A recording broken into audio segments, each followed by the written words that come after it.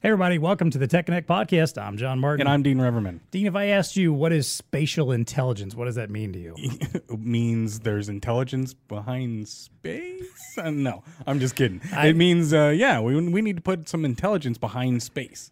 Yeah, okay. Areas. I'll be honest, but when I first heard the term, I was like, are we talking about making sure you have enough elbow room around you?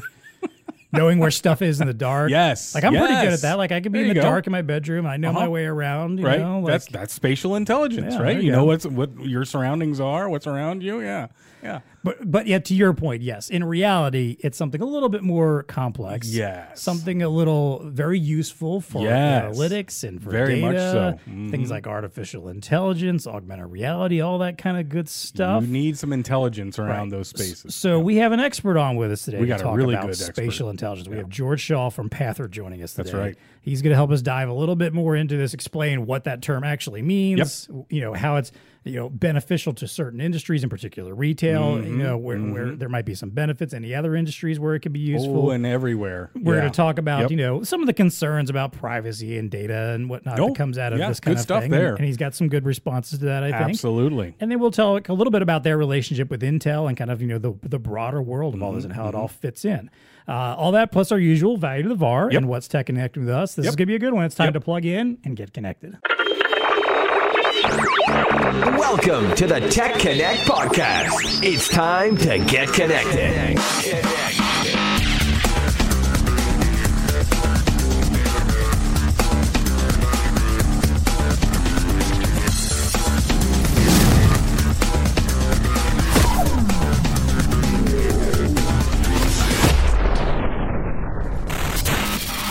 All right, before we get started here, I want to do a quick shout out to Intel, obviously. Yes. Mm-hmm. One of our Tech Our Connect good friends sponsors. over there at Exactly. Intel. Yep. Mm-hmm. So this episode is brought to you in part by Intel, who is inviting you to check out a recent webinar from Supermicro on edge computing. Very nice. Some of the topics in this webinar included higher compute platforms in harsh conditions, advanced networking capabilities, and AI solutions that are designed to help you sell more software, hardware, and services. Check out the link in the show notes to view this on-demand webinar right now. How timely and relevant to this conversation. You need Exactly. edge compute sometimes to do some of the things we're going to talk about. I know what I'm doing when I put this stuff together. Good, Come on, brother. You are good. All right, George Shaw is joining us today. George is the founder and CEO of Pather, Pather.ai, if you're looking for the website. George, thanks so much for joining us today. We appreciate having you on the show. Tell us a little bit about yourself, about Pather, and maybe what your day-to-day life is like. John and Dean, thanks for having me here. Really appreciate it. Happy to talk a little bit about spatial intelligence and what we think about and what we work on all day, every day. So spatial intelligence in the most general sense is just understanding the movement of people and objects through physical spaces. That can take place at different scales. So we might think about how people move across the country. But what Pather is more focused on is at a much more small scale, micro location intelligence. So how people move through smaller spaces like retail stores, shopping malls, office buildings, some spaces like that is closer to what Pather focuses on. And really, if you think about spatial intelligence as consisting of two parts, it's a really useful kind of mental model. One is to locate the things that you're interested in. In this case, we're talking about people. So you want to track those people. There's lots of different ways to do that tracking. Pather has one particular way to do it, but there are many, many ways to do that. And at the end of that, you understand where all the people are. That's not really the intelligence part, though. When we want to talk about spatial intelligence, we have to add to that tracking some understanding of the tracking. What does it actually mean? And we usually take the stance that the first thing you think about when you want to understand that tracking is the business value. We're a business who helps other businesses. So what's the business value of understanding how people are moving through that physical space? That's really the intelligence that we try to bring to bear. And that's how we define spatial intelligence. Makes sense. Very good. Can you give us a little bit of a history, too, of spatial intelligence? Not to throw you a curveball, but I think you do this so very, very well, kind of talking about computer vision, kind of how it started, and kind of lead us up to today a little bit, if you could. Yeah, sure. Yeah. If you want to understand where spatial intelligence is today and where it's going tomorrow, it's great to think about that history, especially the history of computer vision. And as that relates to the other smartest things that we know, which are ourselves, our own brains, biological creatures, and how they perform vision tasks and how that might relate to spatial intelligence. So computer vision has come a really long way in a very short time. It's about 2011, the deep learning revolution started. Computer vision didn't change much from the 50s to 2011, honestly. 2011, when Geoff Hinton and some of his students brought to bear deep learning algorithms, the very first networks that they used to understand object recognition. That was the task that they were originally working on. They made a step change overnight. This was a revolution that we all watched unfold in real time. Now, fast forward 10 years, that stuff is mature. There's a lot of computer vision capability now because of this deep learning revolution. Most of what we do in computer vision now is deep learning based. What all of that amounts to is a very primitive brain. That's the kind of early visual cortex. If we're thinking about how actual biological brains are structured, alligators are able to locate their prey, and then they track their prey, and then they can go and attack their prey. It's a very primitive brain function.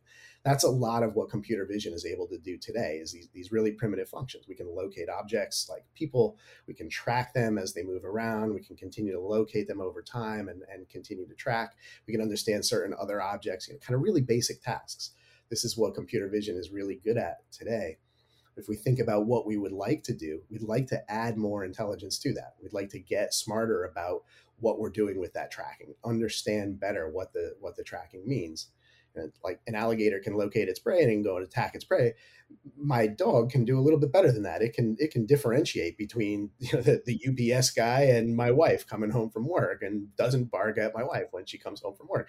The dog has a little bit more intelligence layered on top of that computer vision. So that's the next evolution in what we need to do beyond computer vision, is to layer that extra intelligence on top of that.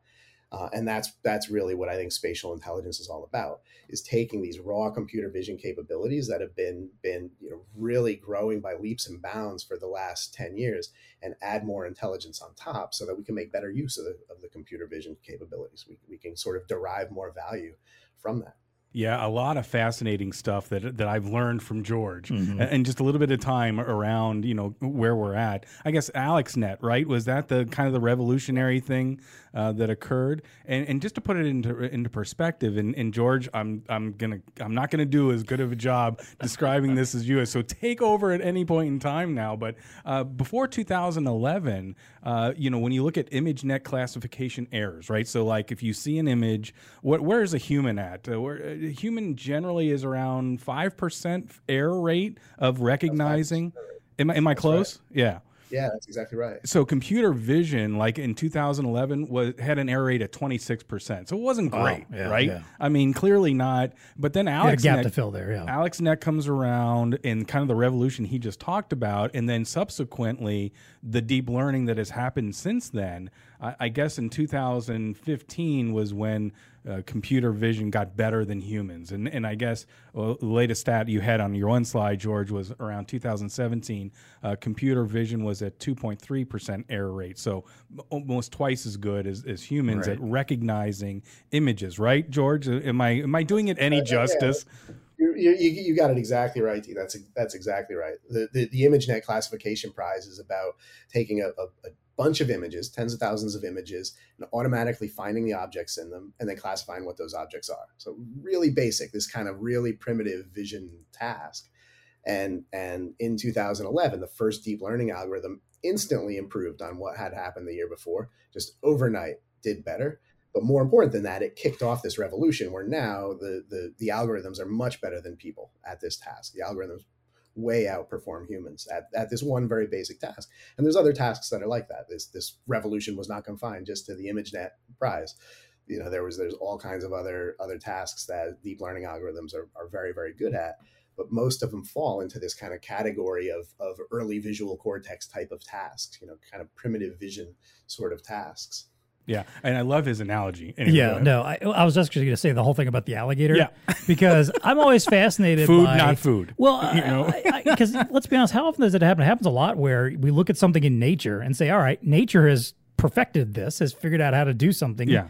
how do we replicate that in some way using technology? Right. And I love that idea, Yeah. is like, let's look at that. And if you think about this, 10 years, we're talking about 10 years here. We've made some huge leaps and bounds in this particular technology. Absolutely. I will fight you on the dog thing, though, because my dog is ridiculously stupid and barks at everything, no matter what, whether it is the garage door opening or FedEx dropping off a package or my son walking upstairs and making a slight bit of noise in a different room. And for some reason, he thinks that's something to bark about. But that might be an aberration. Still probably with my dog. smarter than an alligator. I mean, I totally get True. That's probably alligator true. is 100 million years old or plus Right, whatever, and that thing is only looking at food, no food. Yeah, it's basic that's instinct it. kind of stuff You there. Yeah, and if it kind of looks like food, it's probably going to chew on it like a tire or something like that. Thinks it's a big donut.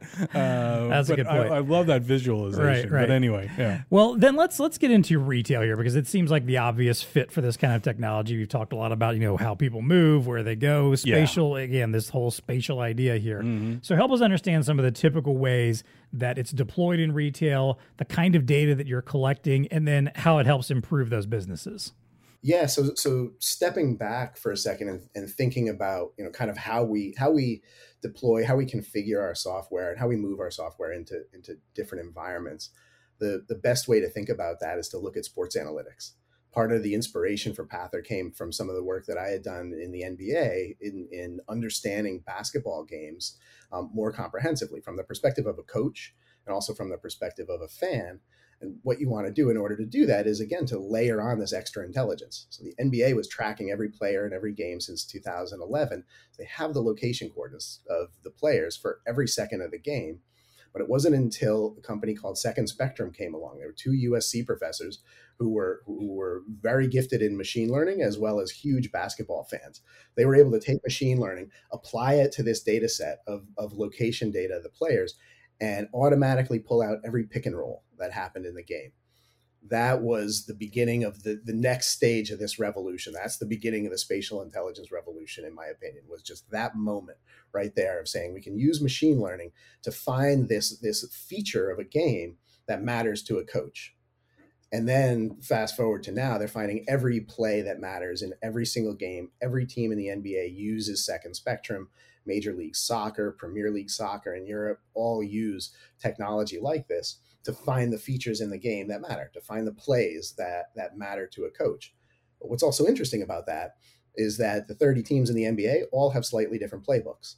They all run a pick and roll. They all want to find the post ups and the wide pins. They all have similar plays that they care about, but they have slightly different playbooks. And so there's a nuance there that each of those teams wants to customize for.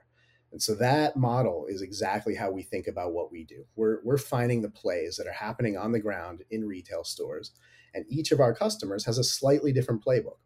Even if you look at 2 or 3 different big box retailers, the stores look very similar. They have very, very similar products inside. Operationally, the things that they care about are going to be a little bit different. They're going to have some commonality, but they're going to be a little bit different. So when we go and deploy our software, customize it for those environments. We implement these playbooks. We work together with our customers. We understand their business drivers, the things that they care the most about. What are they really focused on? What's going to matter to their business? And then we customize our playbook specifically for that. So what are some of those playbooks that we customize for retail? Grocery stores, I think, are a really interesting example. They have a couple of different playbooks that there are plays in their playbook that they care a lot about. One, super obvious. We've all been to a grocery store. We don't want to stand in line at the checkout. That's the biggest pain point for a customer in a grocery store. So operationally, that's one of the plays that we help them understand. We help them to optimize for that. Always have the right number of checkouts open. If you have too many checkouts open, you're wasting staff time. If you have not enough checkouts open, you're wasting customer time. So we help them to find that sweet spot. And that's really, again, it's a play that our software can pull out based on the tracking, based on understanding where everybody is all the time, count how many people are in every line. We do some data science on the averages and try to understand the, kind of the variance and how the numbers of people in line are going to go up and down and make predictions so that we can automatically open checkouts and close checkouts at exactly the right moment.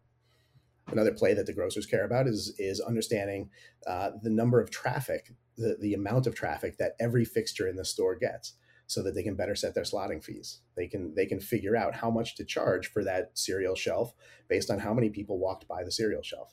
So it's kind of like Nielsen ratings for the real world, for the physical world. So this is kind of a paradigm shift that's just beginning to happen in the grocery business as a result of us pulling out some of these plays.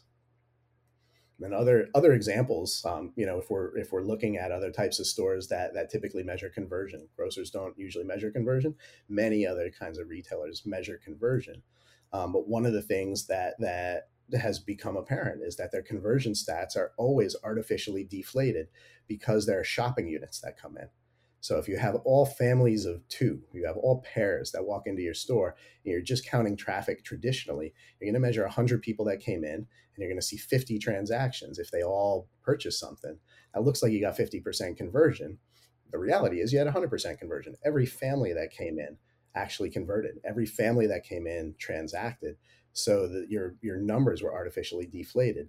So another play that we can figure out using our software is that this is a shopping unit. This is a family that's come in together. They're only eligible for one transaction, and so we can recalculate conversion to give a much more accurate conversion stat. And one last example one last example I wanted to give in retail is about finding the very, very complex plays, the hardest plays that you can really find, because these are plays that are specifically designed to fool people looking for these plays, which are the crime and the fraud and these kinds of suspicious behavior, those kinds of behaviors, where you've got a shoplifter, for example, who's specifically trying to fool you and not let you see that he's shoplifting. But that's actually a play that we can figure out, that we can see based on that movement pattern. And the simple example is somebody walks into the store, they immediately go right to the high margin item, they spend 5 minutes there, then they go to a dark corner and spend another 5 minutes, then they make a beeline for the door.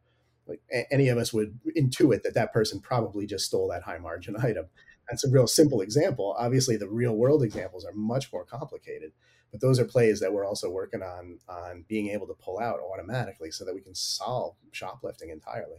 Okay, we got some stuff to unpack here, because he just gave us 4 really good examples stuff, there. Yeah. George, we're going to have to rewind a little bit, my friend, and get into some of these. First off, what's really brilliant about this solution from Pather is it works on existing video infrastructure, correct? Mm-hmm. Correct me if I'm wrong, George, right? Like this could literally be plug and play. I don't want to overstate it, but you don't need to put in new infrastructure. Most retail establishments have existing camera sets. This system plays well within that. You can augment it. You can do more things to make it, et cetera, but that's pretty cool. So let's go back to one of the things that George was bringing up, and I love about this. When you start looking at the optics of analyzing a retail space, there's a lot of good intelligence that can be pulled out of it. How many times have you gone to a retail establishment, there's only one cashier, the stores suddenly gets a little bit full, and now you're in line, and it's not until the manager gets on their mic and says, can we bring some people up, or whatever, can the floor by that point half the line's frustrated already. You've already been standing there for like 10 minutes. Look at the beauty of what a system like this can do. By the way, it can alert systems. So if you are a POS reseller or whatever, and you've already helped the entity, your customer, out with Zebra mobile devices, for example, so that all the floor associates have these Zebra mobile devices and they're using them, they're multitasking with them. Well, you can send an alert to that device too, based on the AI, the playbook that George is talking about. And hey, you've got volume at the cash registers now, and it's just automating that process. It's like the virtual manager, I think, is the concept that Alan, an associate of George, kind of opened my mind to. It's like, that's brilliant. That is good use of AI technology in the space. Everything else that he mentioned as well.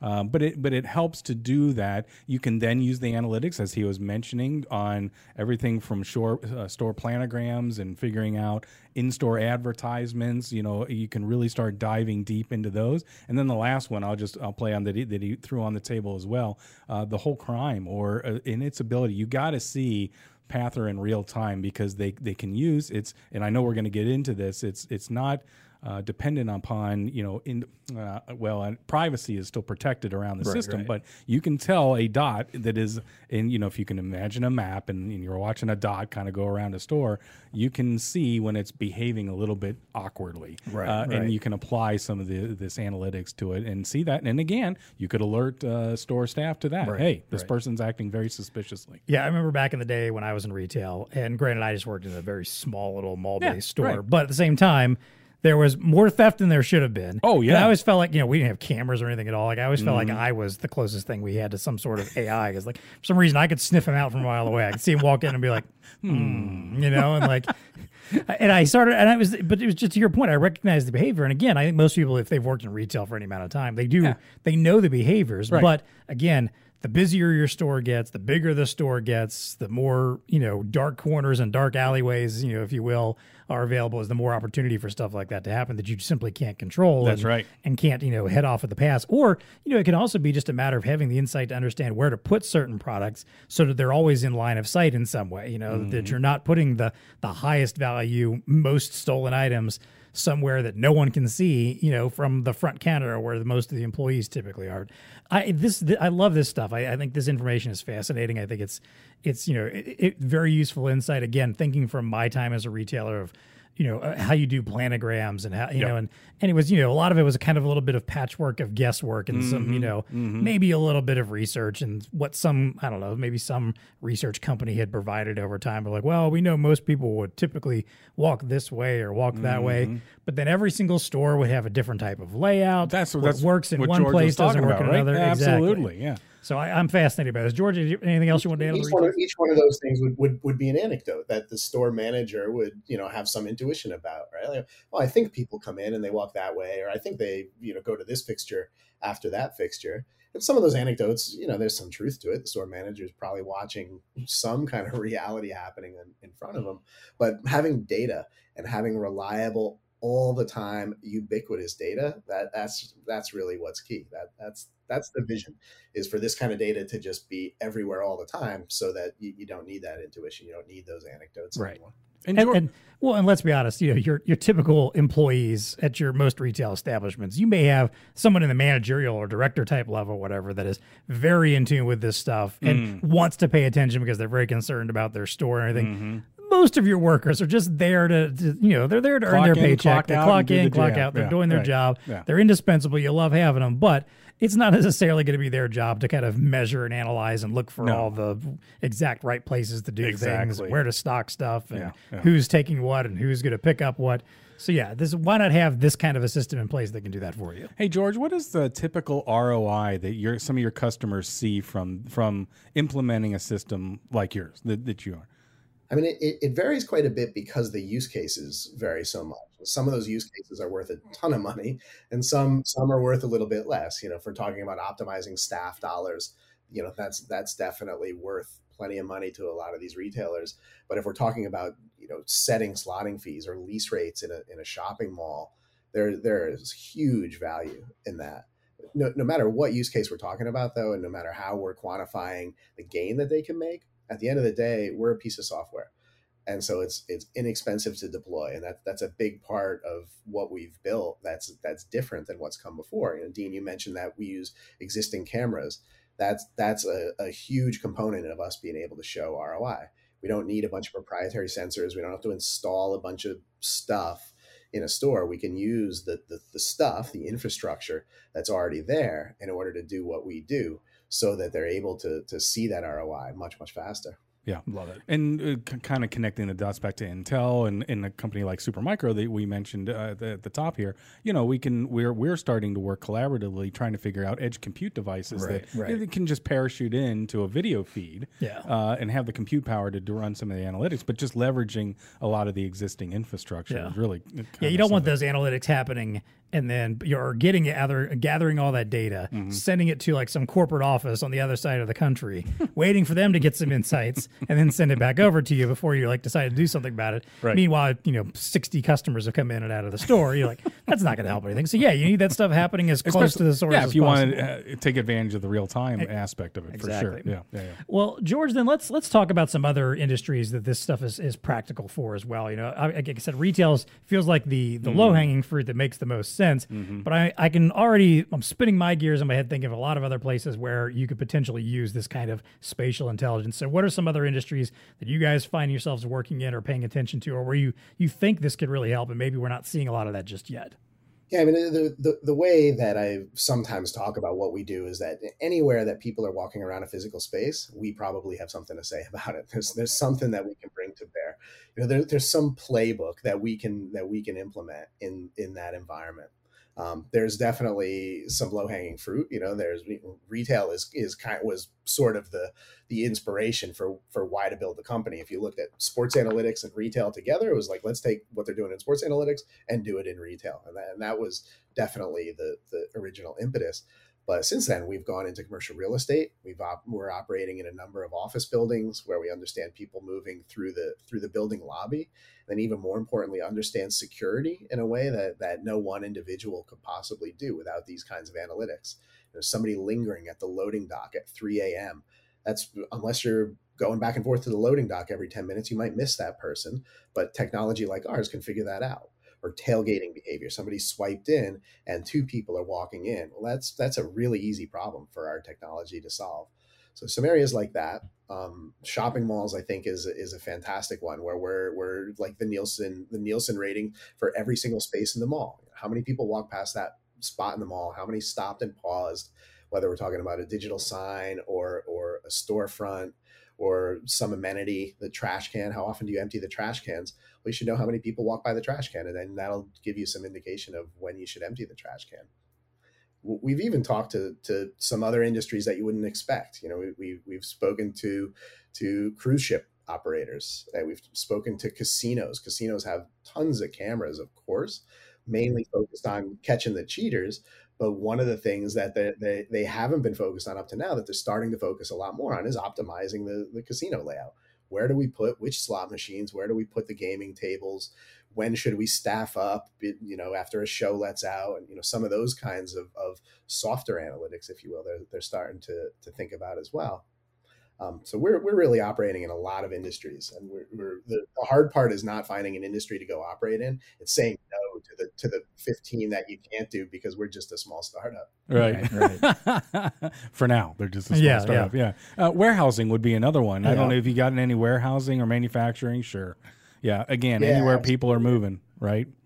Anywhere people are moving. Yeah, we've done some work in manufacturing. Optimizing the materials handlers was a big one. And the guys who are pushing around the carts full of transistors so that the assembly lines can continue operating. Let's figure out their route. Let's make sure that their route is as efficient as it could possibly be. Or distribution centers, we're working in distribution centers and warehouses just to make them more efficient.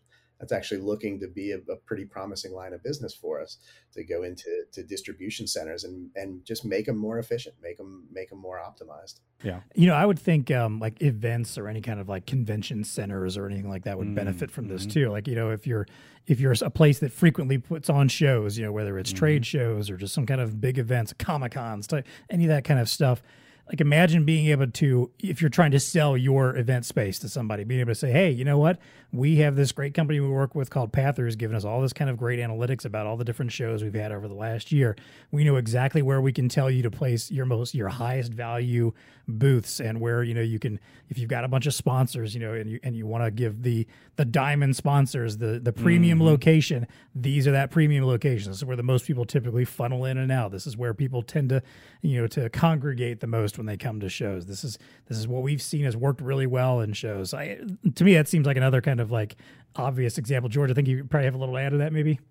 Definitely, we are dying to do an event like that. This is, if I put my nerd hat on, just the data science around understanding a trade show at that scale is absolutely fascinating. Well, I think we should do Comic-Con then. Yeah, I'll volunteer. I'll help out. Yeah. Let's just go do it. Yeah, I'll run down there and get the cameras up. There you go. Awesome. Well, then let's talk about this privacy angle. You brought this up a little bit earlier. This because is interesting. Anytime you get into stuff about cameras and tracking people and where's someone going and what are they doing, everybody's hairs get up, and people, it's like, people get hold a little, on now. And I get it. I understand it. It makes me nervous sometimes too. But so privacy and data equity obviously are always top of mind when you start talking about analytics, any kind of tracking, utilizing these cameras, all this kind of stuff. How does Pather address those concerns? Privacy is really important to us. Something that we think a lot about. It's definitely a concern that people bring up in this kind of stuff.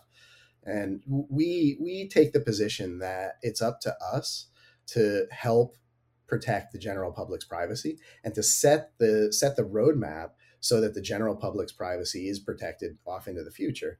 And the way we do that is by backing away completely from anything that could possibly be a violation of privacy. We collect no personally identifiable information in our system whatsoever. We also want to make sure that we protect the data equity of the general public so that we're treating everybody equally. We're only looking at the things that matter to the metrics that we care about. So if there's no risk of bias, especially if you're talking about something like shoplifting, that's a real obvious one. You want to make sure that you've designed a system that has no risk of pulling out any one group any more than any other group who's shoplifting. The only group that you care about is the shoplifters. You don't care about any other attributes. And so the way that we do that is by collecting nothing but people's locations. We don't know their age, their gender, their ethnicity. We don't know if they're tall or short. We don't know anything about them. We don't re-identify them when they come back. So we don't know how often you visit a space. We don't do any sort of facial recognition of any kind.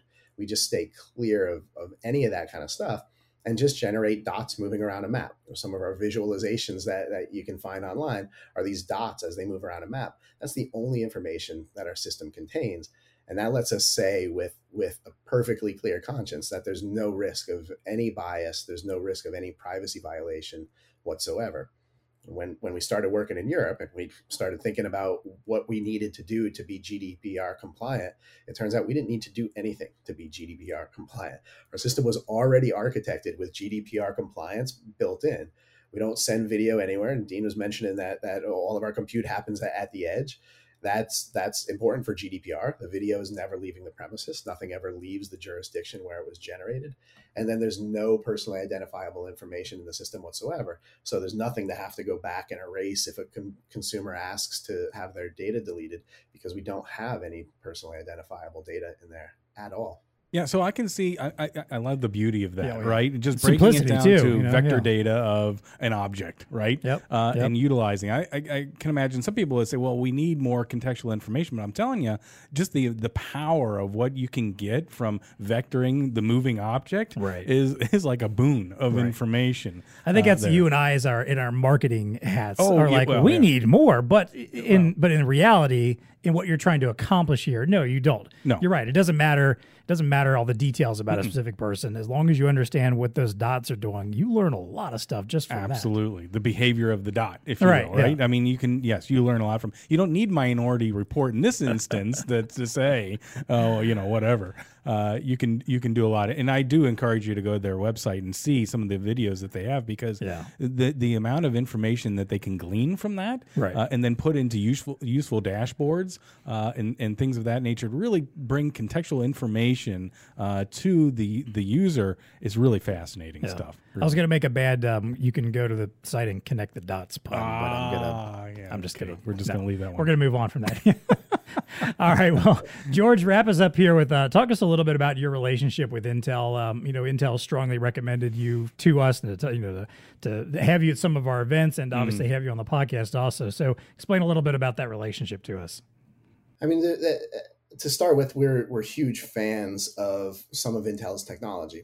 We're fans of all of what Intel does, but very big fans of some of their computer vision technology. We deploy computer vision at the edge, and so we're always looking at the best way to do that. And when we discovered OpenVINO, when we first started working with OpenVINO, it became really apparent that this was a huge value to us. This is going to be a way for us to deploy the computer vision that we do at the edge in an inexpensive, extremely reliable, extremely efficient way. So we became giant fans. We started knocking on Intel's door and said, we love this stuff. We want to be involved. We're doing more and more with OpenVINO. And then Intel, welcomed us with open arms. They've been incredibly helpful getting us up to speed. They've been providing resources. They have all kinds of developer resources available online. They've given us hands-on help and this kind of stuff. So, we're really pretty aligned with Intel as far as deploying computer vision at the edge goes. We're just loving their technology, and I think they're loving us loving their technology. And I think it speaks to the ecosystem, right? And you and I talk about this a lot. Solution integrators need an ecosystem.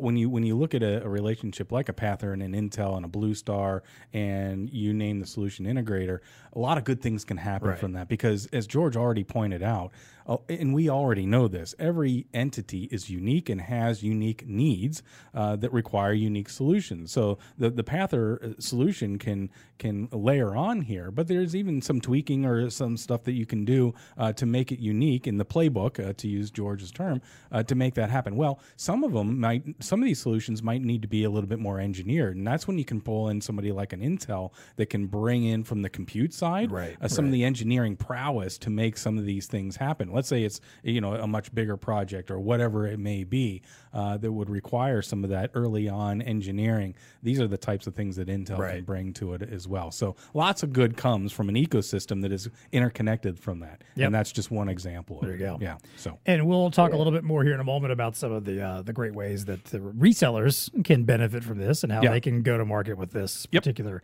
concept. But first, I want to, as always, thank our Tech Connect members who support the show, of which Intel, of course, is one. We thank you so much for your support, for putting us on to Panther and to this particular conversation, having George on, because there's a lot of good stuff to learn here from this. And I get excited about this kind of technology because it's it's new, it's innovative, it's different. It's more than just geeky enough for us. It's more than just the standard everyday sale, type stuff, in our channel. But hey, as always, if you like what you're hearing on the show, please leave us ratings and reviews. If you're watching on YouTube, hit the like button for this episode. Drop us a comment down below. We'd love to hear from you. Make sure you subscribe to the channel. Smash the subscribe button. Subscribe, as the kids say. Yes. Actually, they probably don't. That's probably like something only old men say now. Like it's probably already passed. Okay, boomer. It was like a 10-year-old thing. You said smash the subscribe button. Now they don't. I don't know. So please do that if you're listening to us on whatever podcast or your choice, especially if it's Apple Podcasts. Leave us a 5-star rating review. We'd love to hear from you. We want to know what you think about the show. If you have suggestions for topics we could cover, if you want us to dive more into a subject like this, if there are recommendations you have for companies you'd like us to be talking to, send us those submissions. If you go to the show notes for any episode, you can always find a link to send in submissions. And just for submitting one, we will send you a Tech Connect podcast t-shirt. That's right. I mean, that right there, that's a good enough reason to do it. You got a t-shirt. All you can do is just type a few things, tell us what you want to hear about, and we'll send you a t-shirt. It's that Not simple. just a t-shirt. It's an awesome t-shirt. Exactly. Come on now. It is an awesome. It's very comfy. It has that nice soft fabric. I enjoy it. Yeah. Yes. It's not the t-shirt you're going to turn into a rag in no time. No. You actually will wear it enjoy with pride. 100%. Exactly. And of course, as always, if you want to keep up with us, you can find us on Twitter at TechConnectPod. You can also email us anytime, techconnect@bluestarinc.com. All right, let's wrap things up. First of all, as I mentioned, I teased it, the value to the VAR here. Yes. Because this is one of those conversations where I feel like a reseller might be listening to it and thinking, this all sounds cool, but how does this involve me? How do I get involved in what can I get out of this? How can I make some money out of this? So, George, I'll let you kind of help us out here. So for VARs that are interested in fitting your solutions into their tech stack, they want to get into that ecosystem, maybe bringing in Intel, et cetera. How do you work with them? How do you help them generate recurring revenue and or help them maybe sell more hardware? Because at the end of the day, a lot of our resellers, they're still very focused on the hardware side of their world. Yeah, so delivering spatial intelligence requires an ecosystem. It takes a village, right? There's a lot of players that have to be involved in order to get this done. Panther are experts at building the spatial intelligence and configuring it, but all the rest of the things that have to happen in order to make it effective, we're very hungry for partnerships. We're happy to work with VARs. We're happy to work with various partners to help deliver some of those solutions. So that might be augmenting camera coverage, adding cameras or enhancing camera coverage, putting new cameras in place, connecting those cameras to a server, providing video recording capabilities and NVR, VMS capabilities. That server requires some horsepower. I've talked a little bit about Intel and the gains that we can see with OpenVINO, but that's a pretty beefy server, even as optimized as it is. And so, there's a huge amount of value that VARs can capture there by helping to deploy these servers, helping to deploy these cameras, keeping that system up and running, all the various, components of that. And then also, where do our analytics land? We talked a little bit about notification. You want to notify store staff in real time. How does that happen? And so we don't build that. We're happy to partner with folks on that stuff. So we can be a line item. We can be one component in a comprehensive IoT solution. And then the VAR is able to provide that entire solution with us as a value add, as a reason for that solution to be as valuable as it is. Or we can enhance existing infrastructure. We can enhance stuff that's already there. Somebody's got a bunch of cameras. They've got a VMS already that they're already maintaining and servicing. Let's add a little bit of functionality so that you can upgrade the CPUs in that server, so that you can make that server more powerful. Like this adds value to our partners for sure. And then everything we do is about scale. This is not about doing spatial intelligence in a couple locations. That's been done. That's happened for the last 10 years. The next 10 years is going to look like taking this and scaling it across huge networks of locations, thousands of stores, for example. And so there are massive opportunities there to upgrade all that infrastructure, to provide these IoT solutions, to provide the notification systems and the end user facing systems, and to integrate with various other systems too, the various loss prevention and those kinds of systems as well. So, we're big on ecosystem and playing well with the ecosystem and spreading that value around. We like I say, we do spatial intelligence. We do one thing and we do it really well. And all the rest of the stuff that's required in order to deploy that spatial intelligence, get it out into the world, make it ubiquitous. We're very happy to work with the ecosystem on.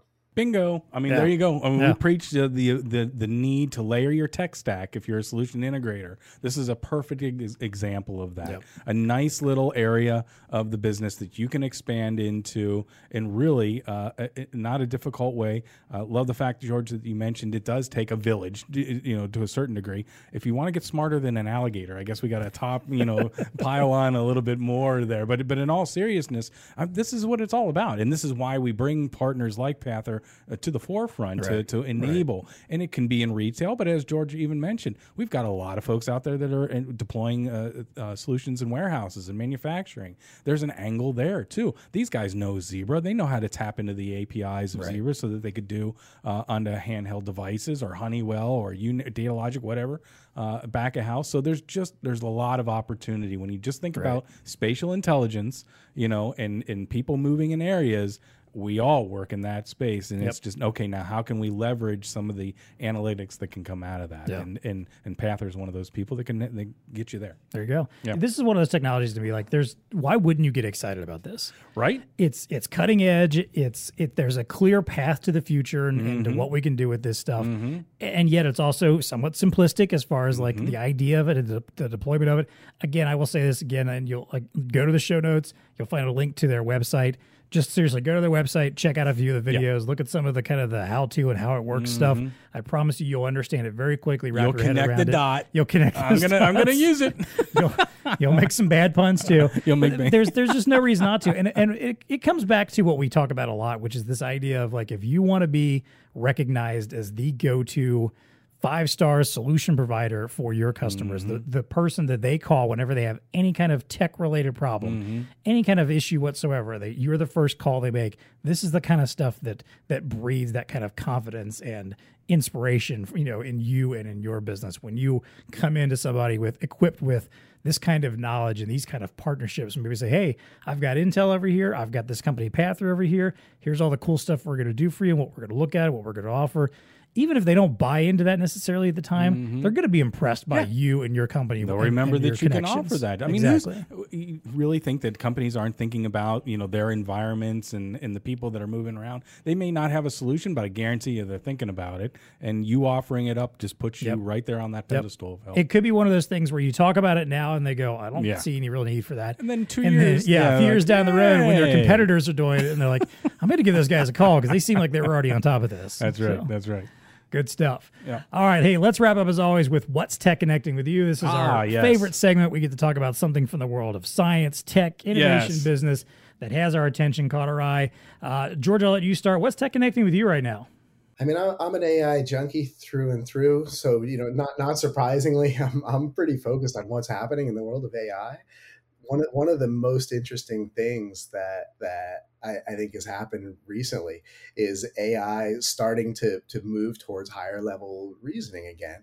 There was a Google engineer who claimed that this piece of software that he had written became sentient. I saw that. Yep. Yes, I was going to bring that up as one of mine. But go ahead, George. Yeah.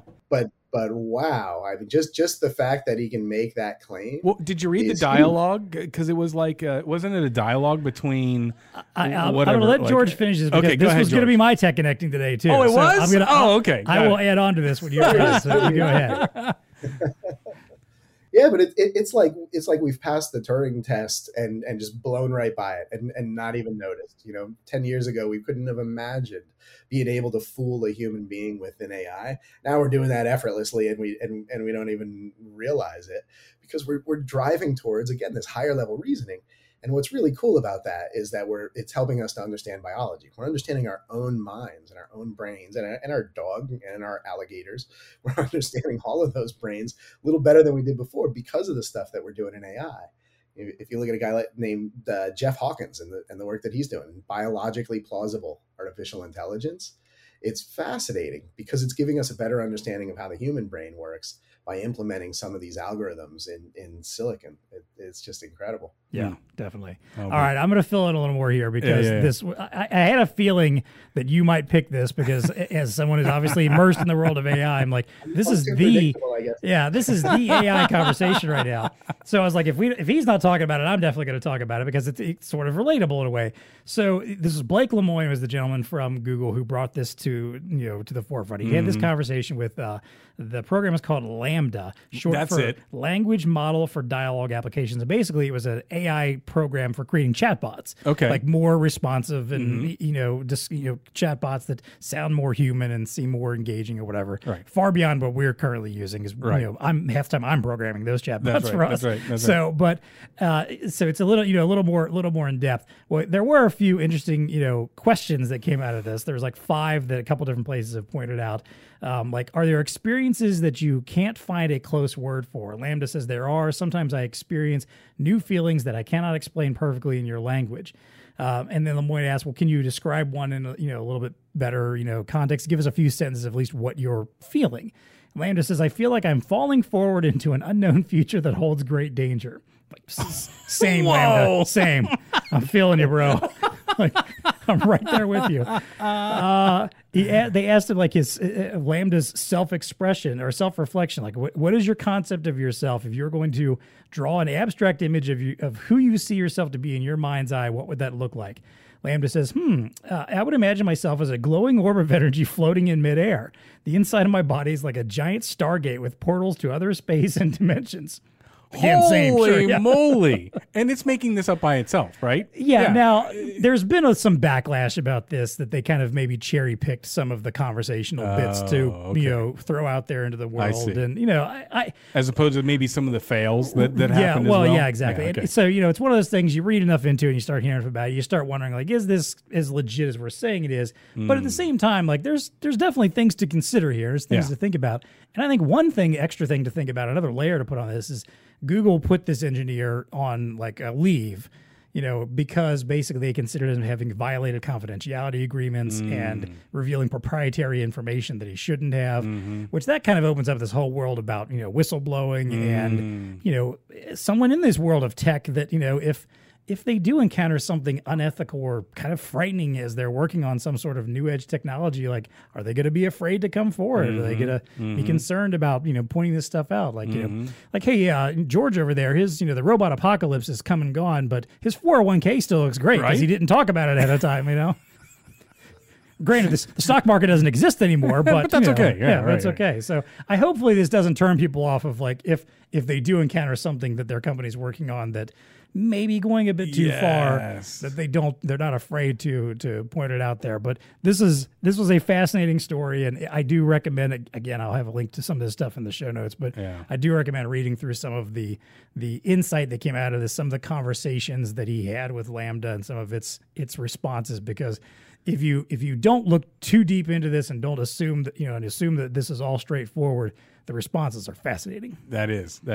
So I'm going to get you on. Do you have something to add there, George, real quick? Nope. Okay, then I'm going to layer on my Tech Connect, Tech Connecting with me then. Microsoft to shutter facial recognition software capability of detecting emotional states among other characteristics like age, gender, citing ethical concerns. So I thought you might be interested in this, George. So basically, Microsoft is shutting it down on their facial recognition. They don't want to infer emotions and things of that nature because it's raising privacy. The AI raised privacy questions around that. So Microsoft they're like the first major company, I believe, to take a step back. Now, IBM, I guess, stopped working in that field over worries, again, around facial recognition and emotions and stuff like that, that it could be start to be used for human rights abuses.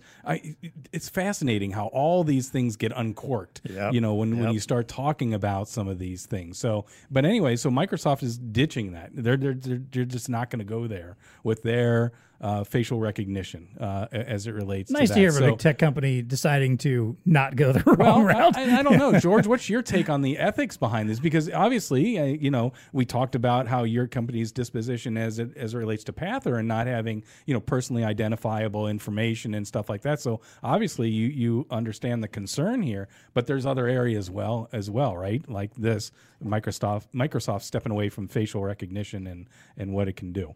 Well, I don't want to overstate the amount of influence that we exert over Microsoft, but we did take this stance first. I'm just saying.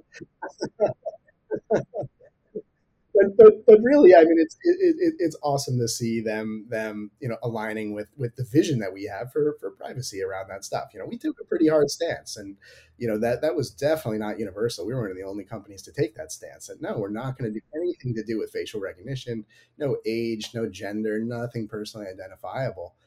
And that was a tough stance to take. A lot of people kind of scratched their heads and looked at us sideways. So I mean, it's so validating, but also so great as a member of the general public to see big companies, really treating our privacy as incredibly important, because it matters now, but it's going to matter even more in 5 years and in 10 years. I mean, this flood of data is not going to stop. And now is when we got to control it. Now is when we've got to really be thinking about what kind of data do we allow and what kind of data don't we allow.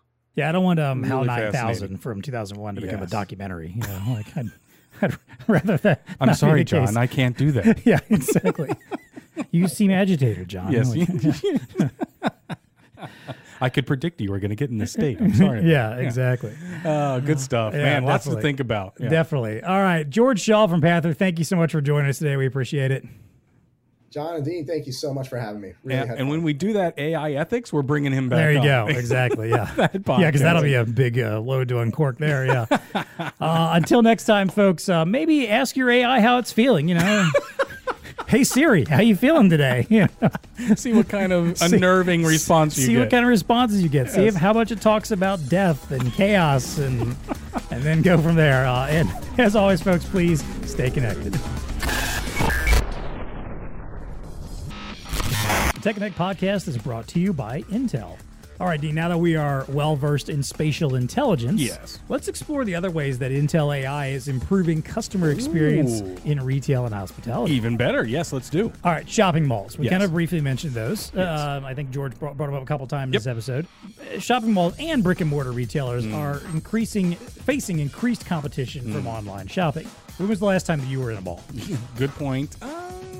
Within the last 2 months. Really? Yeah. Granted, I didn't go to malls a lot anyway, but I don't think I've been since pre-pandemic. And the only reason I went then is when we were still all working in the office. I would sometimes drive over to the mall to walk the mall, just to get some exercise. Mine's an outdoor mall. It's like that isn't like open air mall. I'm not really counting that. Oh, well, dang. Well, then it's been a long time. Like an actual, all inside mall. Pre-COVID. Yeah, exactly.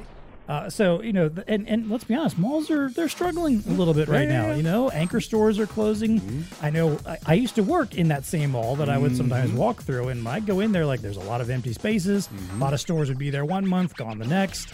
There's a lot of it's a lot of real estate that's not being used. That's right. And potentially could be. So the need to offer a better customer experience has never been greater to get people into those stores and malls. More than retail, most malls also have restaurants, and QSRs only thrive with consistent traffic. Yep. This is true. People aren't going to stop by the mall McDonald's just because they want to go to McDonald's. They're they're only going to go there if they're there for something else. Yes. Malls are just one example of mixed-use venues where patron visits can be optimized. Hotels, casinos, resorts, and cruise ships, all these things that George mentioned, all need foot traffic to succeed, and maximizing the return on each person entering the venue is paramount to healthy sales. Beyond revenue, QSRs, retailers, and other venue owners are struggling with labor shortages, which means finding new ways to increase efficiency without hiring additional staff. Yes. Operational decision makers in retail, hospitality, and other consumer-centric centers are exploring how solutions that incorporate artificial intelligence can increase commerce, streamline operations, and grow revenue. On top of that, with many industry leaders in different sectors finding success with AI, the interest in learning from others is growing at a fast pace. This is why Intel partners with leading-edge innovators like Vistry Inc., Visibility, and Pather.ai. Absolutely. I'm just going to point out that Visibility is one of those companies that has taken all the vowels out of their name. Yes. I'm sure they're a fantastic company. I feel like you are not allowed to make a tech company without taking vowels out of your name. We've talked about this. Oh, absolutely. And you can't be. So Visibility is VSBLTY. Yes. They just took all those eyes out. Like, nope, no eyes for us. Don't bring me that company with eyes in it. Nope. Luckily, their product is awesome. I think at this point, I'm sure it is, yeah. I think at this point, if a tech company reached out to you, Yes. and they had a bunch of vowels in their name, They're not real. You're probably like, back away. Like, nope, I don't trust you guys. You guys don't understand the game here. All right, to learn more about each of these companies and the new revenue opportunities that AI drives, check out the link in the show notes.